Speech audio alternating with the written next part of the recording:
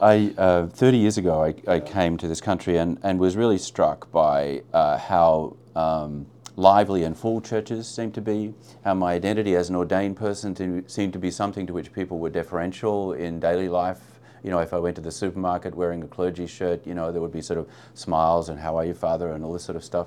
And it was really like coming to another world. It was a world that was still religious. And across that time, I think the United States has sort of hit a couple of hurdles or walls of secularization. I mean, for me, one of them was the 9/11 experience, and we could say more about that. And then I think the COVID experience will probably have proven to be another one as well, where change doesn't always happen by sort of slow, easy development, but sometimes by quantum steps, as it were, where people start to ask themselves difficult questions about what about this religiosity that we've been assuming is a part of the social fabric of our lives? Is this really going to persist?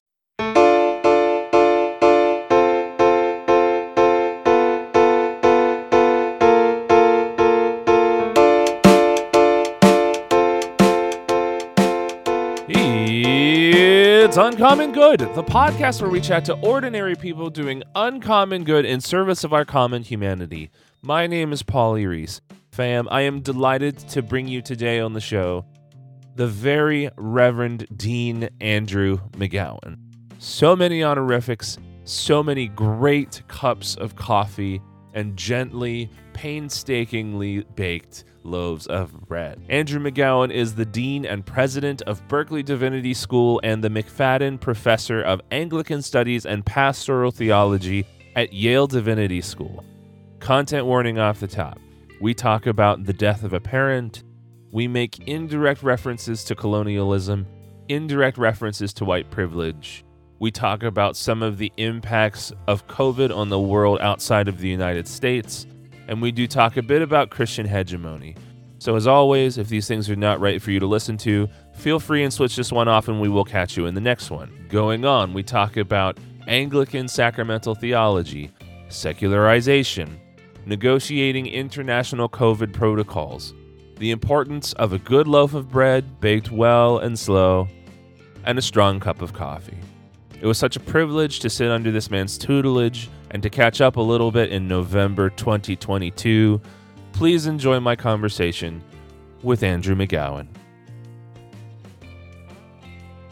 I'm not sure what is an appropriate title to call you, given that I've been your student formerly. So should it be Dean McGowan? Should it be Dr. McGowan? Should it be the Reverend Doctor, very Reverend Doctor? Well, and Andrew also works. In fact, this is an interesting sort of cross-cultural reality for me that Australians are sort of by choice and commitment relatively casual, and it's very common even in higher education scenes, not so much in secondary, but in a higher education scene for teacher and student to be on first name terms. And I would typically encourage my students who've graduated to treat me in that respect. But it's also something I'm quite conscious of. I would perhaps naturally just sort of think of students as people who are, of course, as adults, might think of me as Andrew and them as Jane. But I've come to sort of respect and negotiate the American sensibilities around that as something that I need to be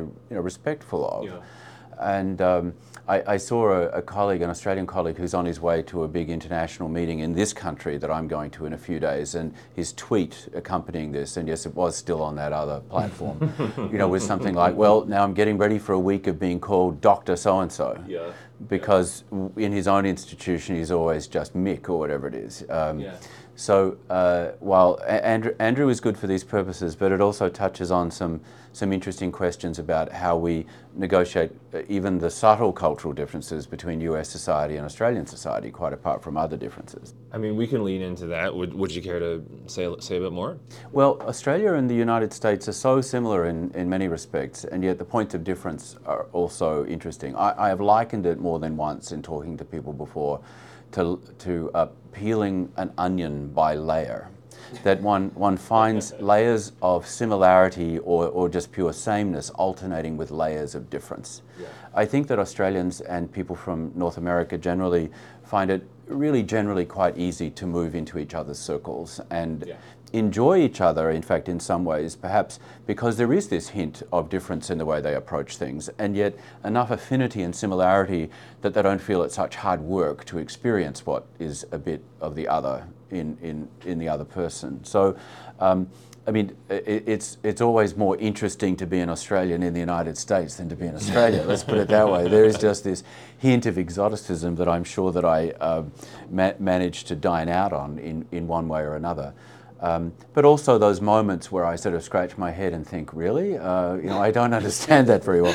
And you might well imagine. I mean, this perhaps also changes topics, but I found, of course, that there are increasingly many of my US friends and colleagues have found themselves experiencing forms of otherness in the development of political and social culture of the last 5 years or whatever it has been. So I'm not the only person that I deal with who sometimes feels like a stranger in a strange land as I look at some of the weirdness of our contemporary discourses and conversations.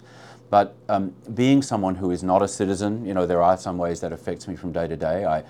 I think I also tweeted recently, because we're speaking close to an election season, don't mind me, I'm just over here being taxed and not represented. So I sit in this curious fashion to these processes of the wider political and social sphere, and in the political ones I don't have a direct stake by definition as a non-citizen. And yet, of course, I have so many of the privileges that are accorded to citizens in this country, and of course, in particular, to citizens who have the sort of demography and appearance that I have. Yeah. There are other American citizens who don't have the privileges I have, and when people think of the ways that non-citizens struggle in the US, they're usually dealing with things which I don't have to confront quite so directly. I have had my experiences with US immigration processes that haven't been particularly life-giving and edifying too. That makes me more sympathetic to those who don't have some of the other privileges that help me to negotiate those, I guess. You're essentially Washington, D.C. or Puerto Rico. Yes, that's right. Exactly. And perhaps I can choose between the two depending on the kind of activity I want to take part in. The music and the cuisine are going to be more interesting in Puerto Rico. Oh, yes. Yes. Do you have a favorite flavor of arepa, since we're talking about Puerto Rico? Oh, interesting. Arepas are, of course, something one finds even on the streets of New Haven, which is not a bad sort of street cuisine. I'm actually the sort of person that finds it difficult to make decisions like that. If I'm standing at the food truck with the arepas on sale, or if I'm in a restaurant with a physical menu, the problem for me is more that I will have changed my mind by the time the person takes my order from whatever I started with, because I'm almost fervently omnivorous, I guess to say. I usually want to try something, not unlike many people. I want to try something I wouldn't cook at home, but even more perhaps than some of the people, I want to try something I've never had before, something that I wouldn't do otherwise. But I find any and all of the sort of flavors are likely to fill an arepa with likely to tempt me on a given day. Would you ever find you're well known in many circles? I uncovered. I was chagrined to learn that I was not the inauguration of your podcast career, but that you taped an episode of the Joycast back in 2019 about bread and about connections to ancient ways of being and ancient grains, and anyone should go and check it. Would the thought of ever doing primarily masa and corn-based breads ever be a line of inquiry, or has ever been a line of inquiry for you? Yes, it has, and a little more generally again, although not to avoid those ones, because they are particularly interesting, especially in this environment where they're sort of more closer to being indigenous. I do have an interest that I haven't really barely begun to explore about non-glutinous grains and their uses more generally, because there were two or three angles which I think are very interesting for those materials. One is, I think perhaps the one you were hinting at, from the fact that these are potentially the foods of indigenous groups in this part of the world and in some others. But also, I'm working now on a project for an academic lecture next year, which will actually be part of a conference that the ISM, the Institute of Sacred Music here at Yale, is sponsoring in June next year, about the economics and the materiality of liturgy. And the topic that I'm wanting to sort of pursue is the question of glutinous and non-glutinous breads and the Eucharist. There's a particular controversy that Roman Catholics are most caught up in, but which I think is of interest to all of us, where the Roman Catholic Church insists that the bread of the Eucharist must contain gluten, even if in microscopic quantities. They're sort of trying to thread a needle here between the fact that they know that there are people who can't or shouldn't eat glutinous foods, and the fact that they want, I think, to maintain a sort of fidelity to the historical tradition of Jesus at the Last Supper being a faithful Jew who would have eaten matzah that would have been made from wheat. But I actually think we don't know whether or not it was made from wheat. And so one of the things that I'm going to explore in this is the grains that rabbis reflected about what was allowable for Passover and what wasn't, and the relationship between those grains and the quality of fermentation, which is getting us a little bit away from masa and from flat breads, if we can use that generic term to think about the things we're likely to produce with non-glutinous grains. But it circles back again, as you can probably hear, and I am interested in the questions that arise, for instance, for peoples of different cultures who are thinking not just about, for instance, if we're talking about Christian contexts in which people want to engage in Eucharistic celebration, there is this concern, which the Roman Catholic controversy is reflecting, a proper concern to my mind about how we connect historically, diachronically with the meal of Jesus and the Last Supper and his food ways, and then how we connect with the food ways of more recent and even current realities. There are parts of the world where wheat bread is not a staple food, and some parts of the world where it's even quite difficult to find. And what does the Eucharist constitute in those settings?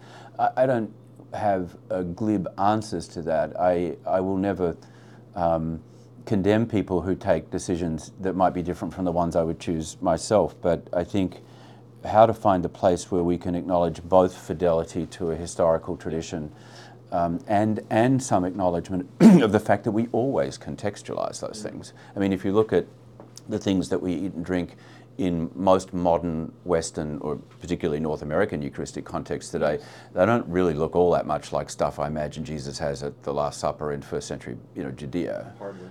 They're very much contextualized through medieval and then further modern developments, and that applies whether you're sort of doing something that looks very high church Catholic and pious, or whether you do something that looks very low church with little glasses and grape juice, because Mr. Welch hadn't invented the pasteurization of grape juice in the first century either. So that's just. And ironically, speaking of North American cuisines, the wonder in Wonder Bread seems to be perhaps the most artificially produced that one could consider. Yes, it's absolutely as much a sort of attenuated artifact as the medieval wafer that Roman Catholic and many Episcopalian contexts would find used for the Eucharist, which is the point at which I have to mention the old joke around here that our lamented former liturgy professor Aidan Kavanagh, who was here sort of through much of the 70s and 80s, had an inimitable style and was apparently wont to say,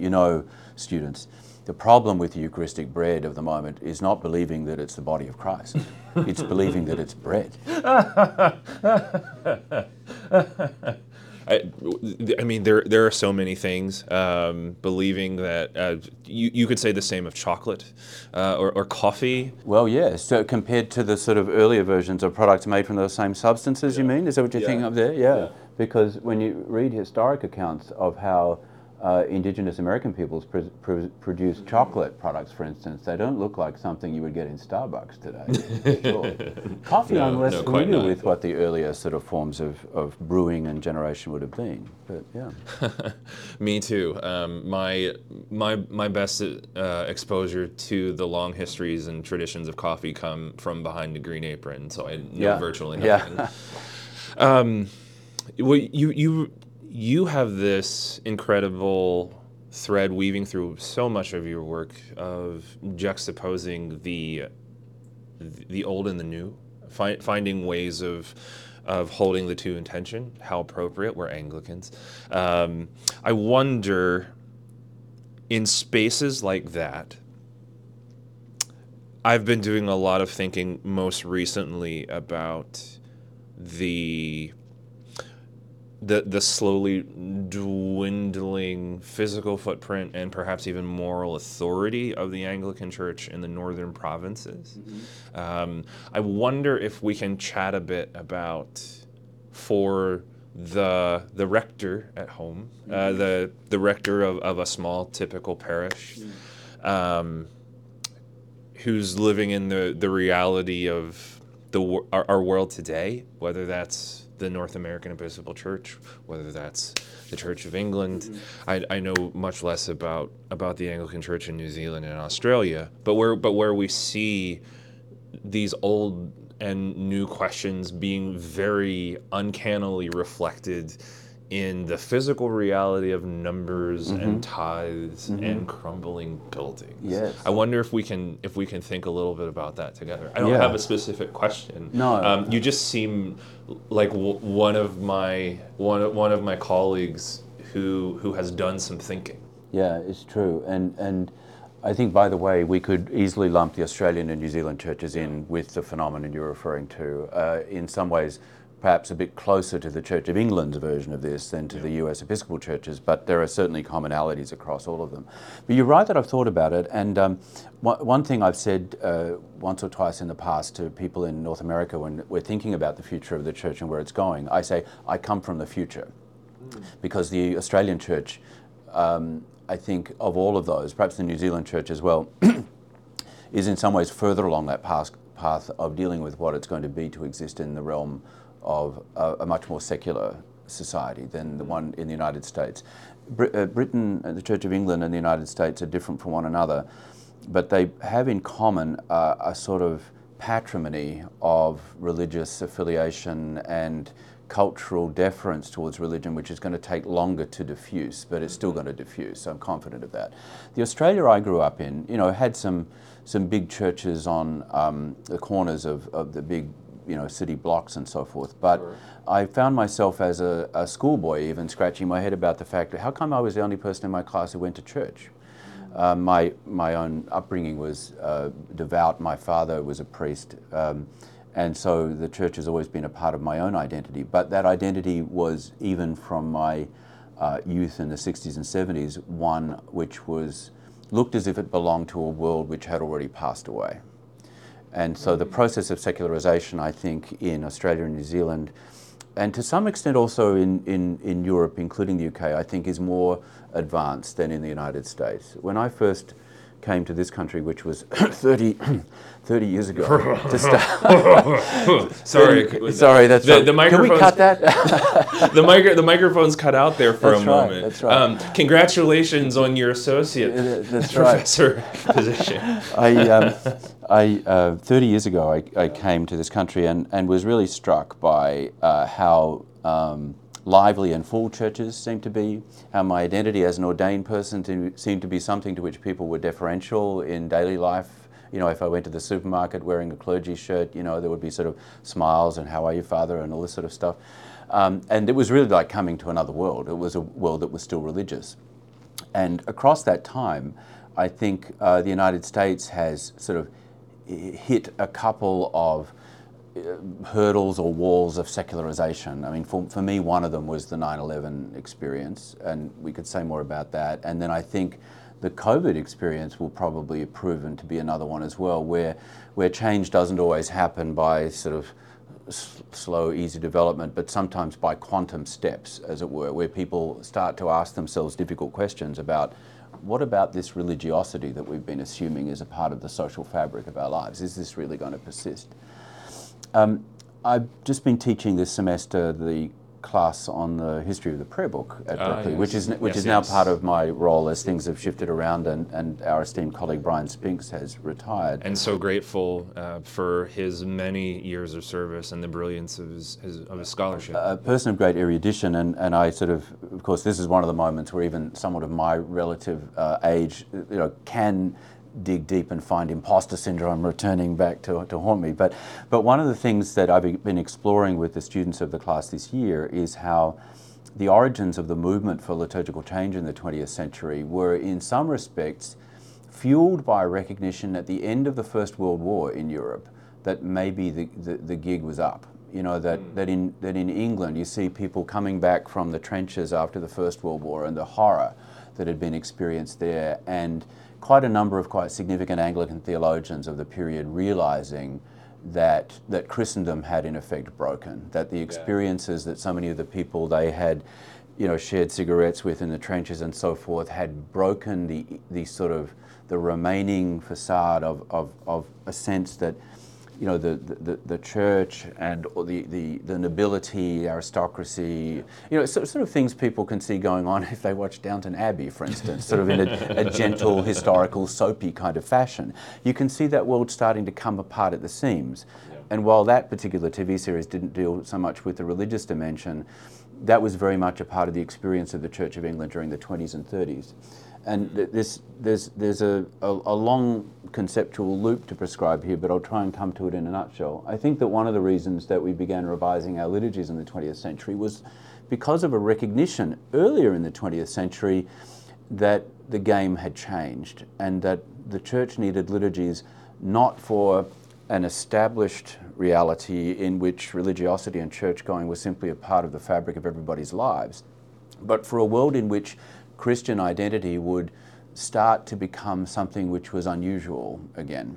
Now that process of recognition was, I think, interrupted by the Second War and by the baby boomer generation and the fact that everybody in the 1950s seemed to want to do everything. You know, so the bowling leagues as well as churches got a great boost out of the ways in which, you know, there was a swing back towards association with religion, not so much, I think, because of a profound growth in religious understanding and belief, but because there was this upsurge of the need to connect and to create social bonds among people. But I think that kind of insulated the Episcopal Church and other US religious institutions from the bigger trajectory that was still on the march through that period. Because the secular is now basically shaking us by the shoulders and saying, hey, you know it's over, don't you? And yet I find that many clergy and many laity haven't really got to the point of thinking that that's something that they need to deal with or have to accept. I'm not quite sure of the right way to frame that because it's not easy news.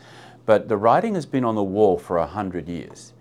It's just that we've had these interim periods when it seemed that things were going sufficiently well that we could just sort of hold them at arm's length. So to come back to your original question, the thing that I would say to the rector watching the podcast is to say, how are we going to think about what authentic Christian discipleship means in a world that probably doesn't care that much anymore?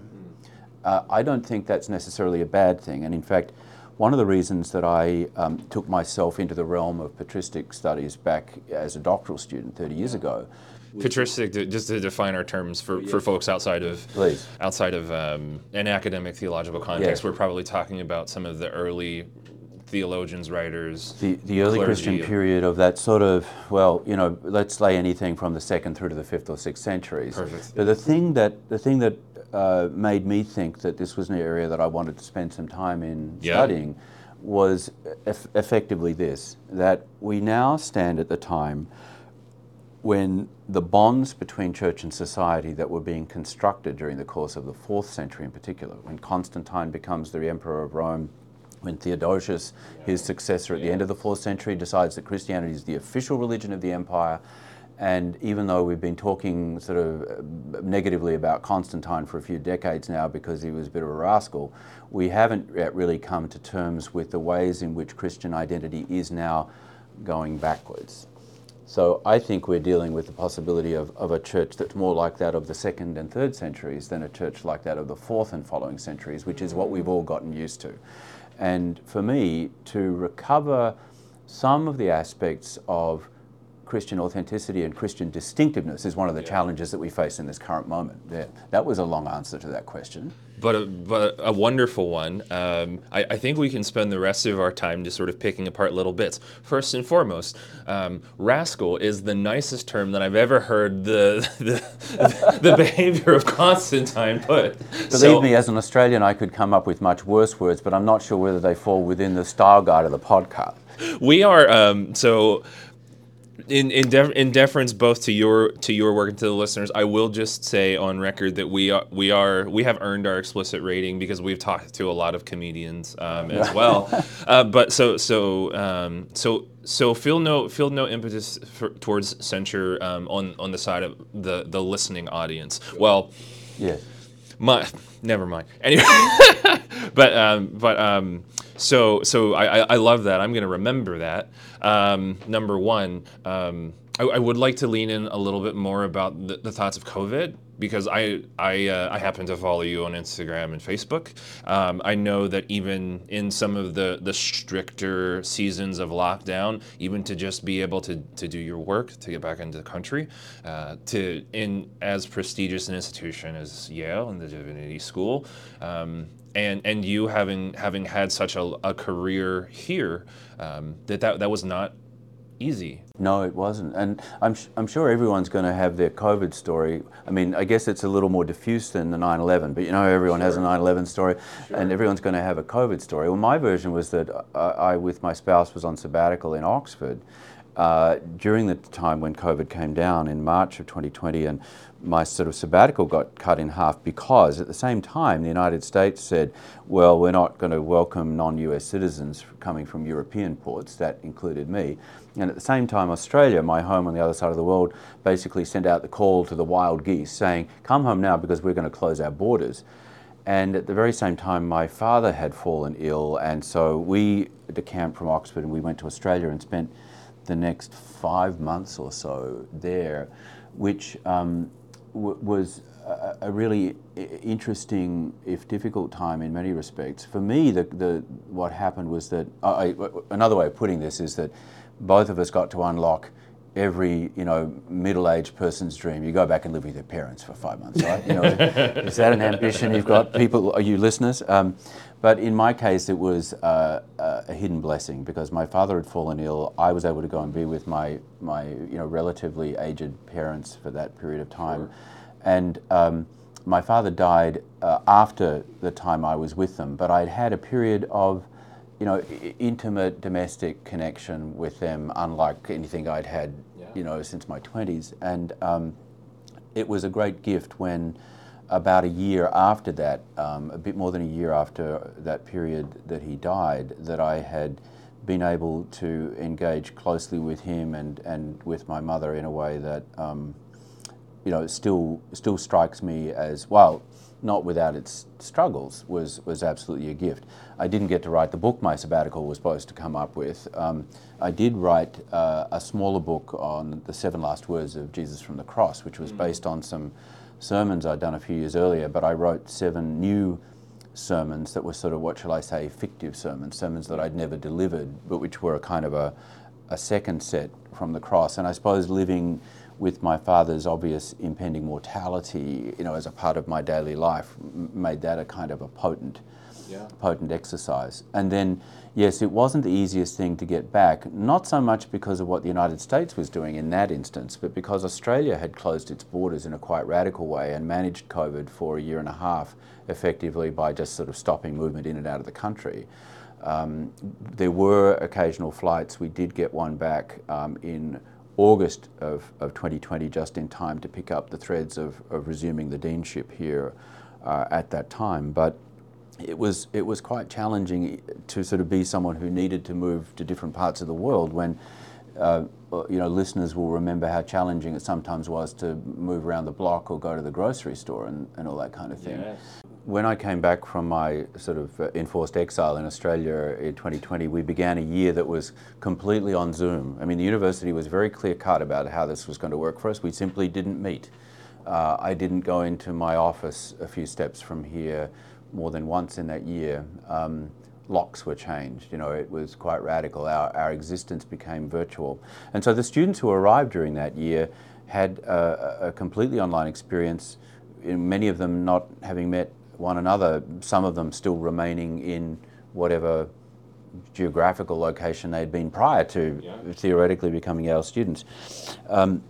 That year was a very challenging one for them and for all of us, just as I'm sure that others who are not involved in education had experiences of exhaustion as well as in many cases, of course, of illness and other struggles. But I was sitting with the third year group of students of the current moment, who are the people who came in as that entering cohort in the 2020 year. Just a few weeks ago, one of them said, in a very thoughtful and reflective conversation, look how far we've come. We used to be just Zoom squares, and now here we are. Did you ever get your Zoom background to the perfect look? What does Andrew McGowan's Zoom background look like? That was interesting. I had a few different approaches. I don't think I ever quite got satisfied. After I left Oxford, when my sabbatical came tumbling down, from that period through August, when I was sort of taking meetings back on this side of the world, but before I could be here, I sort of wistfully had a slide up that was the Bodleian Library at Oxford. I was still sort of trying to sort of do the wistful thing about all those books you're not letting me read. And then when I came back, I have a study. I'm blessed with a comfortable and capacious deanery apartment at the Berkeley Centre, not far from here. But I've had a study there, which honestly, up to that point, for 6 years, I had barely inhabited except as a place to store things. I got it set up properly, and I went to IKEA. I bought one of those sort of sets of bookshelves that I could actually sort of put one next to another, sort of almost up to the ceiling, and sort of bolt them carefully and arrange books so that when I had an appointment that had some particular need for me to project decanal and professorial sort of personae, I would sit in front of those books, on a stool with a computer in front of me, and then I had another one which was slightly lower when I was speaking to people, and then I had the desk, which was just looking out on a few different books. So I actually moved around the room depending on who I was speaking to and what mood I was in. So you were this close. You were this close to becoming a YouTuber. Almost. Another missed vocation, along with that of bread baker. But those were interesting times. I think I can now say that I'm grateful for them in certain respects, but I feel myself sort of digging deep to have to say that. I know that there are things that I learnt from that time for which I should be grateful, but it was very taxing. It was taxing for everyone, of course. In the educational environment, when you're a teacher,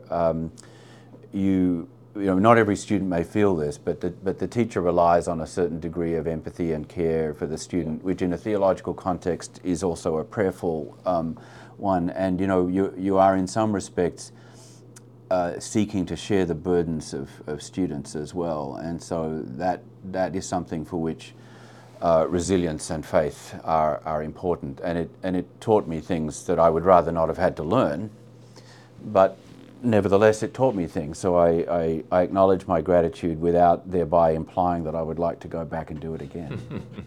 Among other things, the keyboard shortcuts for the mute function. That's right. Did anyone actually publish the liturgy that said, the Lord be with you? Answered, John, you're on mute, something like that. There were so many little rituals like that, weren't there? The key strokes and the button pressing and so forth. Yeah. I was waiting for Almi or Holyrood to come out with a Dalmatic that had just on the front and the back. You're on mute. Yeah. Turn your video on. Right. And of course, it would only have had to come down to the waist. Because that was one of the glories of that time, was not having to get dressed beyond what people would see. So there were these sort of small advantages you had to look for. And another advantage, I'll say, since food is one of our themes, is that I got to the point where I realized that since I had to find different ways of doing grocery shopping, that I decided I would find different ways of doing grocery shopping. That is to say, I identified 3 or 4 online sources of ingredients that I was not going to find in Stop and Shop, and decided that I would not restrict myself to whatever Stop and Shop had, because I couldn't really use them properly anyway. So the local big box store. Right. Well, so I now have 2 suppliers of Japanese ingredients, for instance, which are just a wonderful. 2 others that have sort of specialist from different European sources and so forth. And my pantry is better stocked than it has ever been, because rather than, oh, well, I've got that particular bean or pulse or grain because I happened to go to the right store 2 weeks ago, I just have them all. So this is there's a curious and interesting byproduct of that I've decided not to make myself quite so much of a victim to whatever Middle America is telling me that I should be able to buy, here in Connecticut. But yes, food is the ways that we eat are less determined by our personal choices than we might think. I'd love to do a quick sort of either or speed round. Coffee or tea? Oh, coffee. This might be an insensitive question, but regular or decaf? Oh, regular. I mean, in each case, by the way, there's a footnote about the tea and the decaf and when and how and under what circumstances, and yet I can still be quite, if you'll pardon me doing Myers-Briggs for a minute, I'm quite jay about most of these things. I know where I stand. Yeah. Very, very good. Drilling down a little bit more on coffee when you're not making it home. Blue State or Fussy coffee? Oh, interesting. Fussy for sure. But, Blue State is a Connecticut institution, but we've just had the devastating news that they're closing 3 of the 4 New Haven venues. So Blue State, when you say that, even though I don't think they're quite in the same category as Fussy, or the Coffee Peddler over on State Street. Those are my 2 favorites, by the way. Yes. But Blue State I regard as a solid citizen of the coffee world. You know what you're going to get. It's reliable and so forth. And I'm not a coffee snob. I know the things I prefer, but my coffee preferences work more by way of a hierarchy of values rather than by a refusal of things that are further down. I will drink Dunkin' Donuts coffee.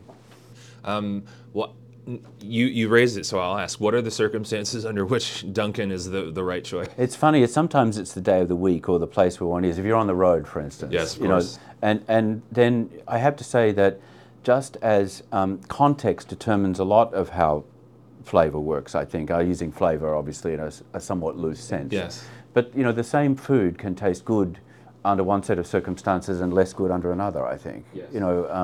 Necessity is a driver of taste. Gandhi said the mind is the seat of taste, and I think that's an interesting insight. To have a Dunkin' Donuts coffee when you're on a road trip to somewhere you want to go to is an enjoyable addition to the experience for me. Or even if it's in a place you don't want to go to, it can be a kind of solace on the journey, because some of the associations are things that I find sort of comforting and encouraging, even though the coffee in some sort of very specific, isolated sense would not necessarily be what I'd choose. So there are other foods like that, aren't there? I think, foods that have associations from childhood, for instance, are not always the things that we would choose from a menu, and yet the associations that we have with them can make them things that we can learn to be thankful for again. And I think learning to be thankful for foods, whether or not they're necessarily the top of the sort of, gourmet exoticism tree, it's not a bad thing to be thankful for things. This is a 3-part question. Is there a difference between brunch and brekkie? If so, what is it? And which would you prefer? Oh, interesting. Yeah, I was reading some stuff on, I think even it might have been in the New York Times recently, but certainly in some media source about brunch and both the way restaurant critics and servers and cooks are all frustrated and hate the idea of brunch. I must admit, brunch is still a bit of a mystery to me. When I go to places and I realize it's the brunch menu, which must mean what? It's a weekend morning before 2 o'clock or something. And usually involving vodka. Oh, it's right. These sort of very particular alcoholic drinks, so a mimosa or a Bloody Mary, right? Those are the two. Am I right in thinking those are the 2 most obvious things? I think that's right. The fact that I'm asking you the question back indicates that I feel that it's not really one of the culinary sort of spheres of influence that I've quite penetrated in a way that gives me any sort of expertise. I feel that I'm trying to tiptoe around the edges of brunch and not make some sort of error of etiquette when I make the choice. Now, I like some of the things on offer. I do, we were talking about hollandaise earlier. I do like an eggs Benedict and some of those things. But part of your question was, is it the same as brekkie? And the answer is no for me. Now, this doesn't mean to say that one couldn't identify objectively certain points of overlap. Sure, in fact, you and I were talking, I think, before we came online about the breakfast I enjoy cooking on Saturdays, which involves poached eggs and my own bread turned into toast. And that's definitely brekkie. And of course, poached eggs on toast could be part of a brunch menu as well, but there are no mimosas at my place at that time in the morning. We're still hard into the coffee at that stage. So, yes, indeed. So partly it's the time of day you have it, but partly there is clearly some sort of mindset around brunch that I feel still lies somewhat beyond my ken. Very good. Thank you for indulging me in the speed round.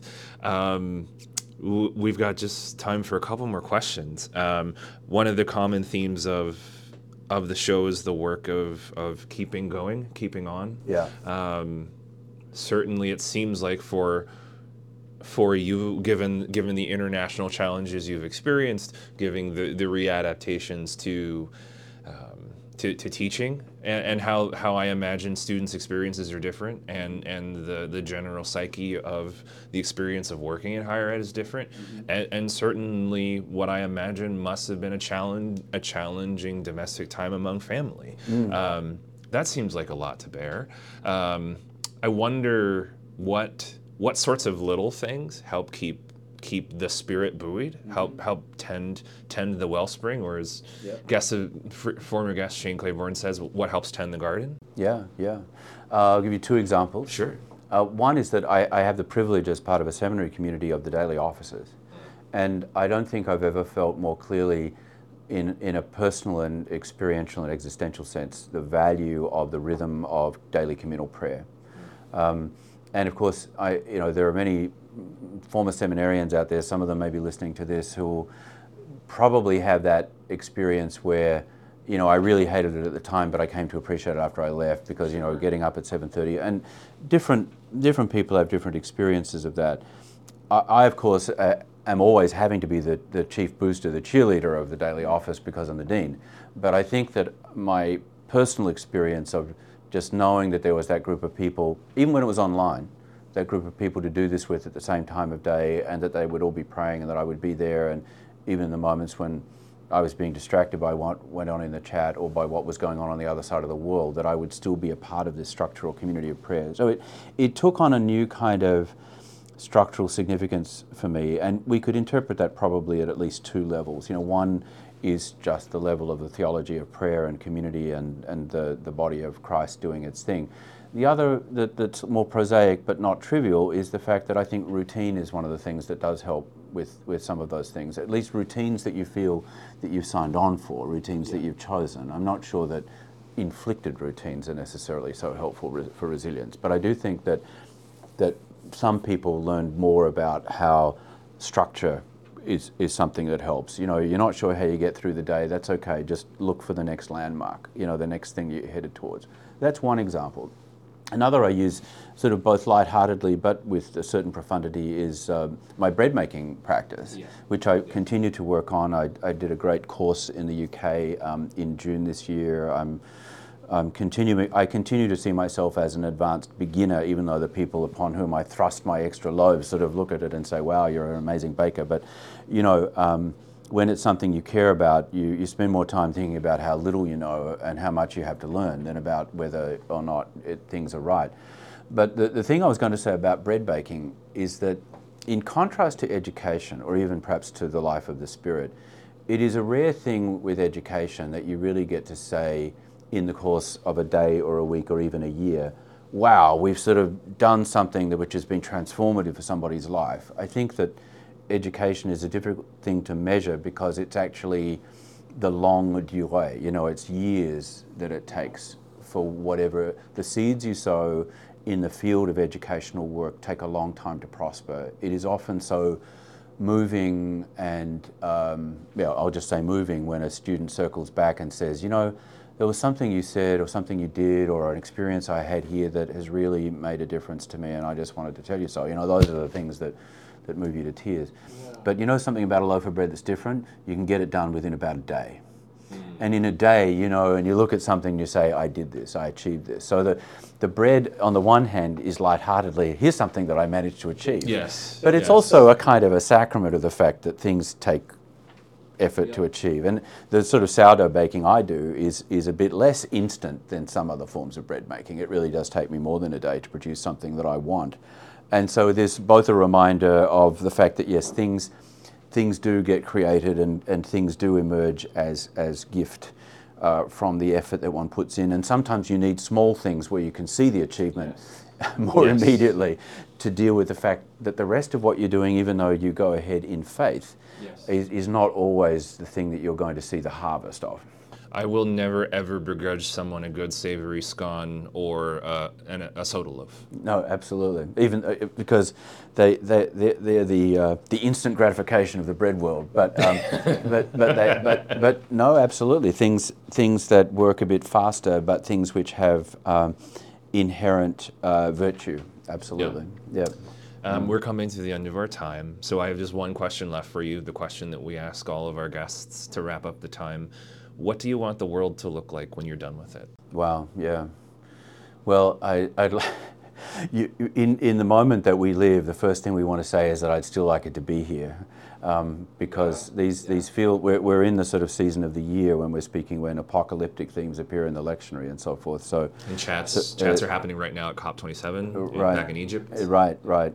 So like many others who you're talking to, I'm concerned about climate crisis in a way that isn't just one of, moral indignation. I'm perplexed and concerned that we're sort of getting past the point that we can really sort of hold off some of the terrible things that are going to be consequences for climate change. We seem, if anything, to be less politically well equipped to deal with them than we were 10 years ago when we could have done more. But the world towards which I look, which may honestly be another case of what I was saying about education, something that other people get to harvest rather than me, will of course be one in which there is a deeper realization of human interdependence and a deeper realization of human interdependence with the rest of our natural environment, in which we would think about our future as something that we share, as something that we're kind of trying to steward for the people who will be here to harvest things we plant. Our news cycle and our obsession with entertaining ourselves and distracting ourselves turns us away from the possibility that there are things worth doing that take longer than a day or a year or a 4-year electoral cycle to achieve. I'd love to to leave a world where I doubt that I will have harvested the things I want to, but where some of the things that I've sown will give rise to people who will continue that work of sowing and planting and harvesting. Well said. Thank you so much for chatting to me today. Paulie, it's been great to see you, and thank you for the conversation.